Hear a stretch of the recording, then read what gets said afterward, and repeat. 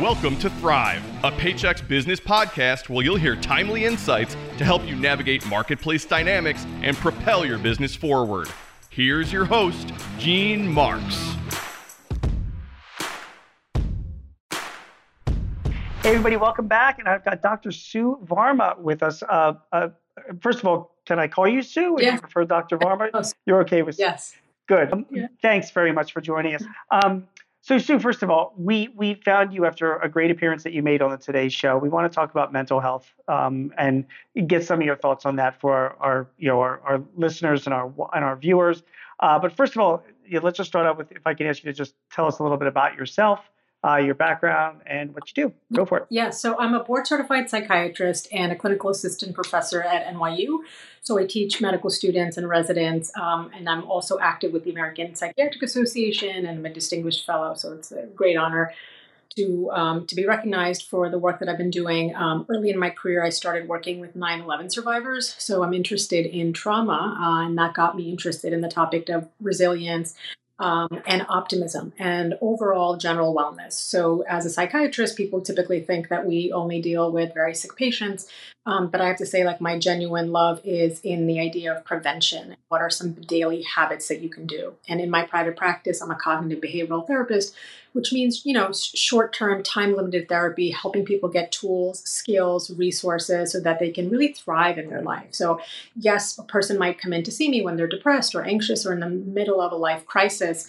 But the idea is to move you past that life crisis and really help you have optimal functioning. So that's where I'm at right now in my career. You mentioned trauma, and obviously we're just coming, hopefully out of the pandemic. So lots of trauma for a lot of employees. Okay, give us an idea of what you're seeing and how sometimes, Sue, it's like, again, I'm in my mid 50s. People like us that run businesses, sometimes we don't understand, the trauma or the anxiety or the fears that a lot of our younger employees feel.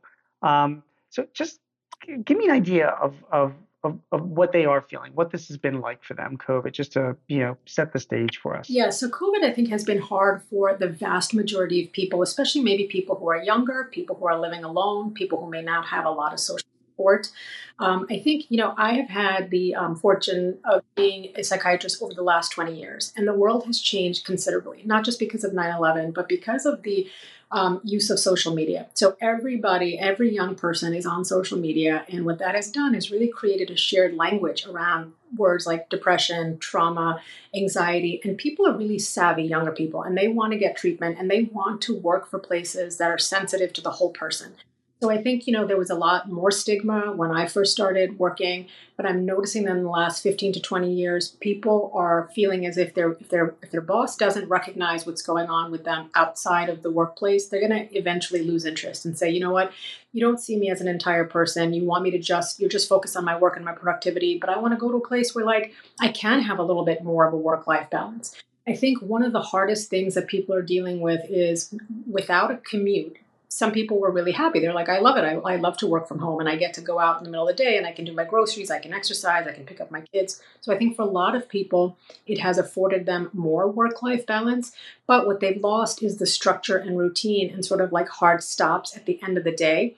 And for a lot of people, they were working a lot more, longer and harder during the pandemic. So look, some of the benefits have also come at a cost. And the cost is to our mental health, to our sleep schedules, because we don't know day from night. We're staying awake till 2 a.m. A lot of people have put on weight because they're sedentary. They're not social distancing from their refrigerators. So every time that they feel like they need a snack, they're bored, they're using food and alcohol as a way of coping. So I think that it's been very isolating for a lot of people. And it has, even though they're working longer and harder, I don't know if that necessarily means that they're more productive.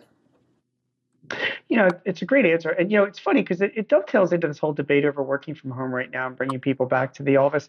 I mean, it almost seems to me that you're saying that it really is healthier for our employees, at least on a hybrid level, to get out of the house and come to the office. Does that make sense? Yes. And I think that, there's all stages of readiness. I know tons of people who are like, thank God I have been waiting to go back to the office forever, and it could be for any number of reasons. Either that they're feeling very socially isolated, or the commute gave them an opportunity to like prepare for the day, like the 45 minutes or half an hour. Maybe they were walking and they had like more exercise and their steps were built in because they had to go to the subway or walk out of the subway or go up the stairs at their job. There was socialization built in, those water cooler conversations, being able to organically grab a coffee or grab a lunch with a coworker because you just ran into them at the elevator bank, and having more organic conversations with people. If you had a question for a coworker, you would just turn around and ask them, as opposed to having to set up a meeting. And then like we've all got Zoom dysphoria, dysmorphia, Zoom fatigue. People are looking at themselves and they're having body image issues because they're like, oh my God, I don't want to look at myself that much.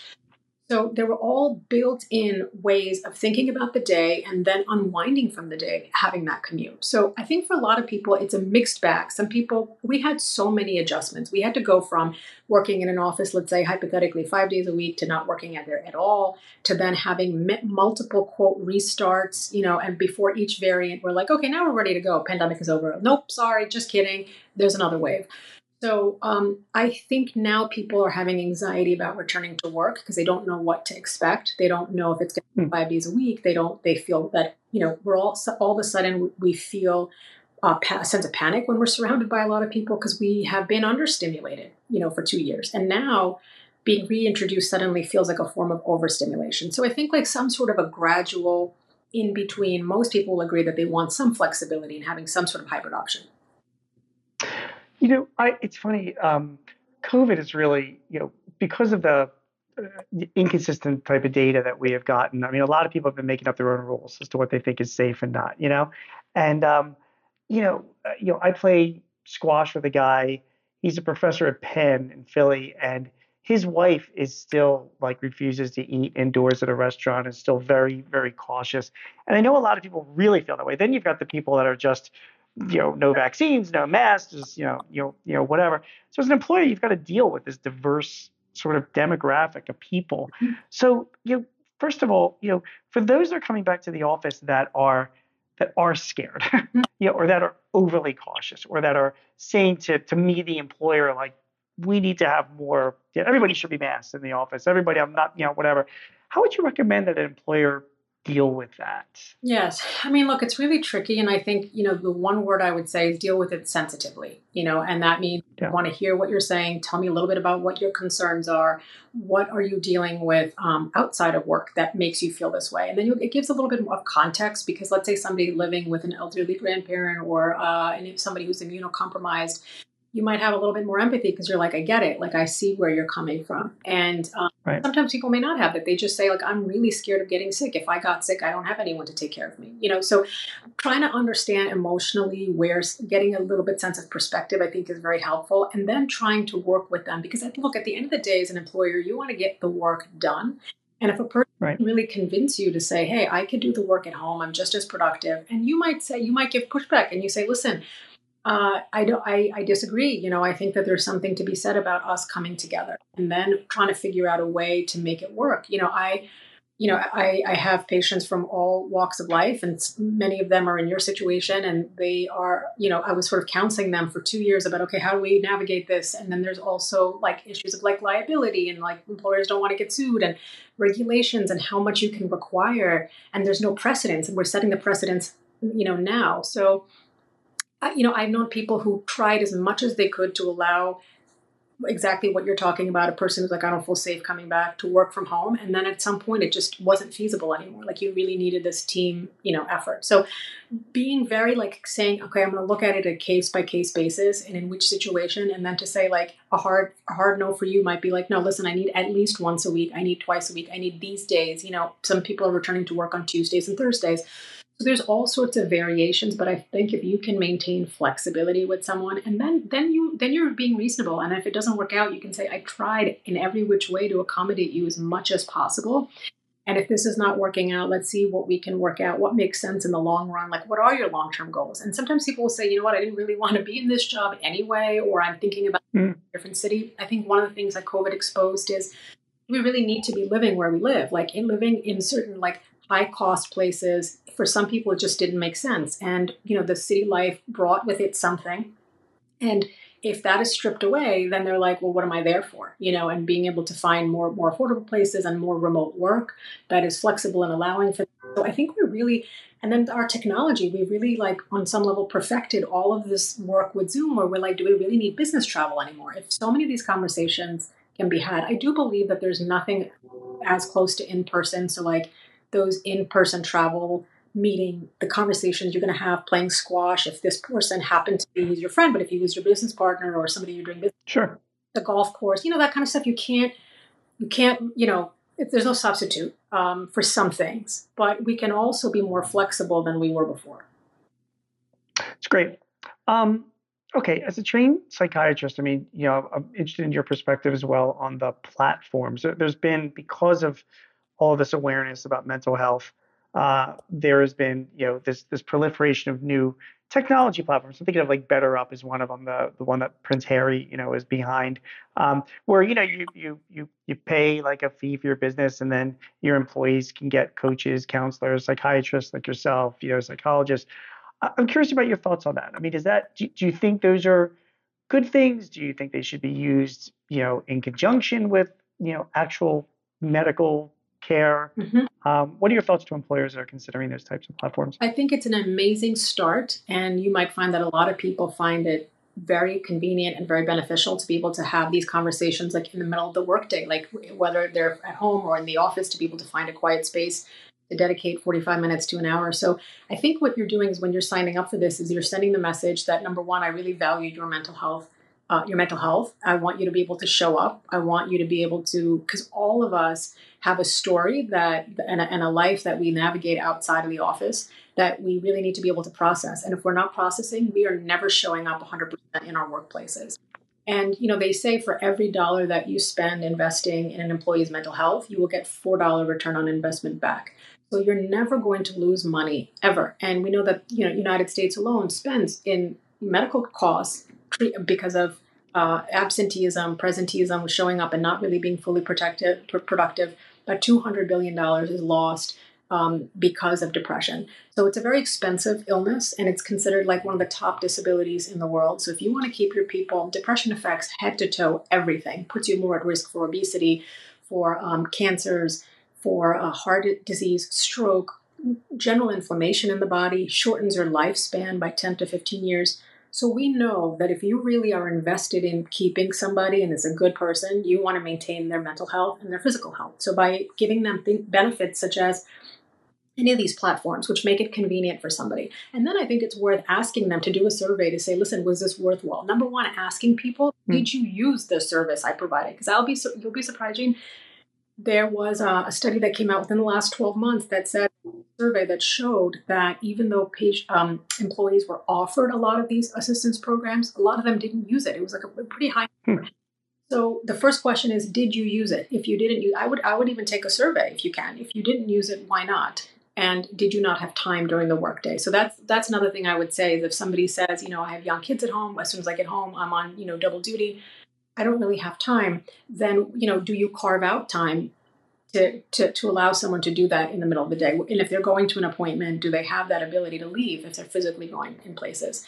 But I think it's an amazing start, and making sure that people are utilizing it. And then, do they like the providers that they connect with? We know that the treatment is only as good as the relationship and the rapport that the person has. Do they trust this person? Do they feel like the person is pushing them? Because that's really key. A lot of times people will come to me for second opinion or third, and they'll say, I went to other people and I just didn't feel like they were listening, or they were listening and they weren't doing much else. And I really need hands-on treatment. I need advice. I need support. I need something more concrete and substantial. So I think, there's a website, psychologytoday.com, which is very helpful, where you can enter all the demographics of what you're looking for in a therapist. And sometimes you can listen to their videos. So there's so many platforms and there's so many ways. I do think that telehealth is here to stay, which I think is great. Yes, meeting somebody in person is wonderful, but honestly, we're moving into a different window where that kind of convenience may not exist anymore, because there's such shortages in depending on where you live, and being able to getting in an appointment, there's long wait times, things like that.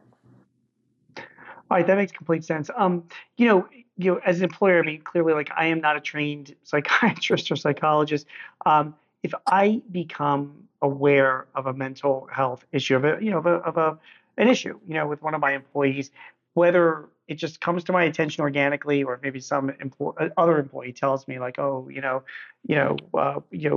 Patricia's having a problem with, whatever. What what advice would you have for me as an employer for dealing with it? I mean, again, I'm a small business owner. I'm an accountant. You know what I mean? So it's just not what I do. Yeah. What advice would you have for me? I would say like it really depends on the nature of your relationship, because there's so many sort of like I think there's the whole territory of from a legal standpoint of view. Right. What my experience has been, and these have been with my patients who work with larger companies, is they may sometimes they have a third party that deals, for example, with disability, and they would have like a third party that handles that. So there's no questions asked in terms of like, why do you need time off? So I'm not even saying like you may have employees that don't actually need time off. They just, it's not like they're trying to take a leave. They're actually like a leave of absence. They may just need time to go. And you can say, listen, I want to have a meeting. Is there a point person dedicated, in your team of 10 that like handles these kinds of things? But just constantly reminding and having it, someplace, if there's a message board or intranet that shows these are the benefits that we provide. I mean, I think it's great. Like it's a harder discussion and a harder sell if you don't actually provide that benefit. But if you actually do provide it, there's kind of no reason. And the person may say, I don't want to go through this app that, this platform, but I have my own insurance and I want to find somebody in network or whatever it may be. But, just checking in and saying, how are you doing? And I recognize that you're in a very sensitive position because you're the boss. So they may not want to Sure. too much. And you could say, listen, I don't want to ask any questions. We're all human. We all have stuff going on. And, one thing that I hear that helps a lot of people is their bosses modeling their own mental health treatment. So to be able to say things like, I've been through a rough time in my past. There have been times when I have had to seek counseling. If you've had any experience, if you've had a positive one, to be able to share something like, none like normalize and say, what, the last 2 years have been hard for just about anyone. And maybe you've never considered seeking counseling. But I think I know a lot of people that have benefited from it, and I just want to remind you that this exists and I will support you and you tell me what you need. If you need some flexibility, if you need to leave like a little bit early one day, or you need to take a lunch break, or you need to take a break to be able to do this. And then for you to model that to show that you have a hard stop in your day, because a lot of times people will say, I get mixed messages. On one hand, the boss is telling me to like take care of my health, but then at the same time, I'm working and everyone else working until 8 or 9 o'clock at night and they don't go home. So I don't want to be like, that's one of the most frequent things I hear is how could I possibly end the workday? That is one of the biggest barriers. And I'm not just talking about treatment, but like exercise, yoga classes. I have a lot of patients who say, I couldn't possibly sign off before 7 o'clock. They would think that I'm a slacker. And they've been working 10 hours a day and they're miserable. So, it's interesting because I do get to hear the other perspective of people constantly complaining about their work situation and feeling like they can't have a life. So having those conversations to say, listen, I really do value, there's something that I call the 4 M's of mental health. These are 4 daily habits: movement, mindfulness, mastery, and meaningful engagement. And being able to carve out time on a daily basis. And that movement, like I tell people, you need at least, the recommendation is 180 minutes of exercise. That's 30 minutes 6 times a week. You have to do it. So if you're able to share stories like, hey, I was up early morning playing squash, I'm leaving early to play squash. Like if you're able to share those stories and model it, I think that'll go like a lot further than just telling people about the benefits that exist. It's great advice. And, it kind of overlaps with my next question. I mean, you mentioned, so I play squash a few times a week and I will stop in the middle of the day and play in the middle of the day just to like have a break, to do that. And it is unbelievably helpful. I mean, it just clears your head and, whatever headache that you had at that moment, it suddenly becomes like, what was I even worried about? That was right a lifetime ago.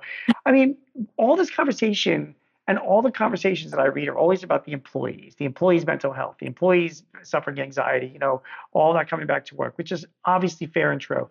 But what about the employers? What about the business owners themselves? I mean, what advice do you have for business owners, post COVID? Because we are not only dealing with our employees' mental health issues, but also dealing with inflation and finding employees to actually work for us and all the other stresses that you have and balancing your personal life. So, do you think that, do you think that more business owners should be taking advantage of counseling services similar to the ones that you might provide or others like yourself? Yes, I think it's really important. Like, not only whether it be coaching or, like, for a lot of people, if there's stigma around mental health issues, they may not, seeing a psychiatrist, psychologist may not be the first person. And what I like about some of the coaching platforms is that you can have some of the conversations more logistical without going very deep into the emotional part of it. But the emotional part of it is important. And so when a person is ready, it's worth getting a referral specifically to go deeper, because then you're going to be talking about all sorts of family issues or more on a deeper personal level. But if somebody says, I'm not ready for that yet, but what's the lighter aspect of this? I would say coaching is a great start. And also coaching in a form of group coaching, I think, could be very helpful.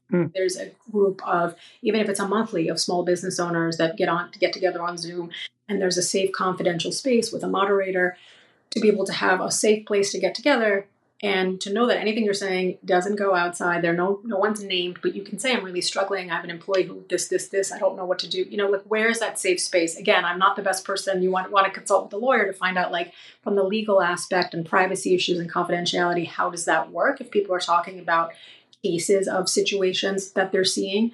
But I do think that the bottom line is needing support. Like, I love the fact that not only are you taking the time 3 times a week to take care of your mental health in the form of physical exercise, which is also really comes down to mental health, but you're doing it with somebody else and point of connection. So, like, not feeling isolated, because I can imagine that business owners have been isolated, right? Like, just from so many points of views and all the financial ups and downs that you're talking about. So you're experiencing multiple layers of stress, financial stress, and then negotiating with people, like, at every little point. And you're in charge of their welfare. They spend significant amount of their waking hours, and it's kind of like, as a parent myself, I can't even imagine, I have been a boss. I have headed a clinic before, and I can empathize with what you're going through, of, like, you care about these people. You're not their parent.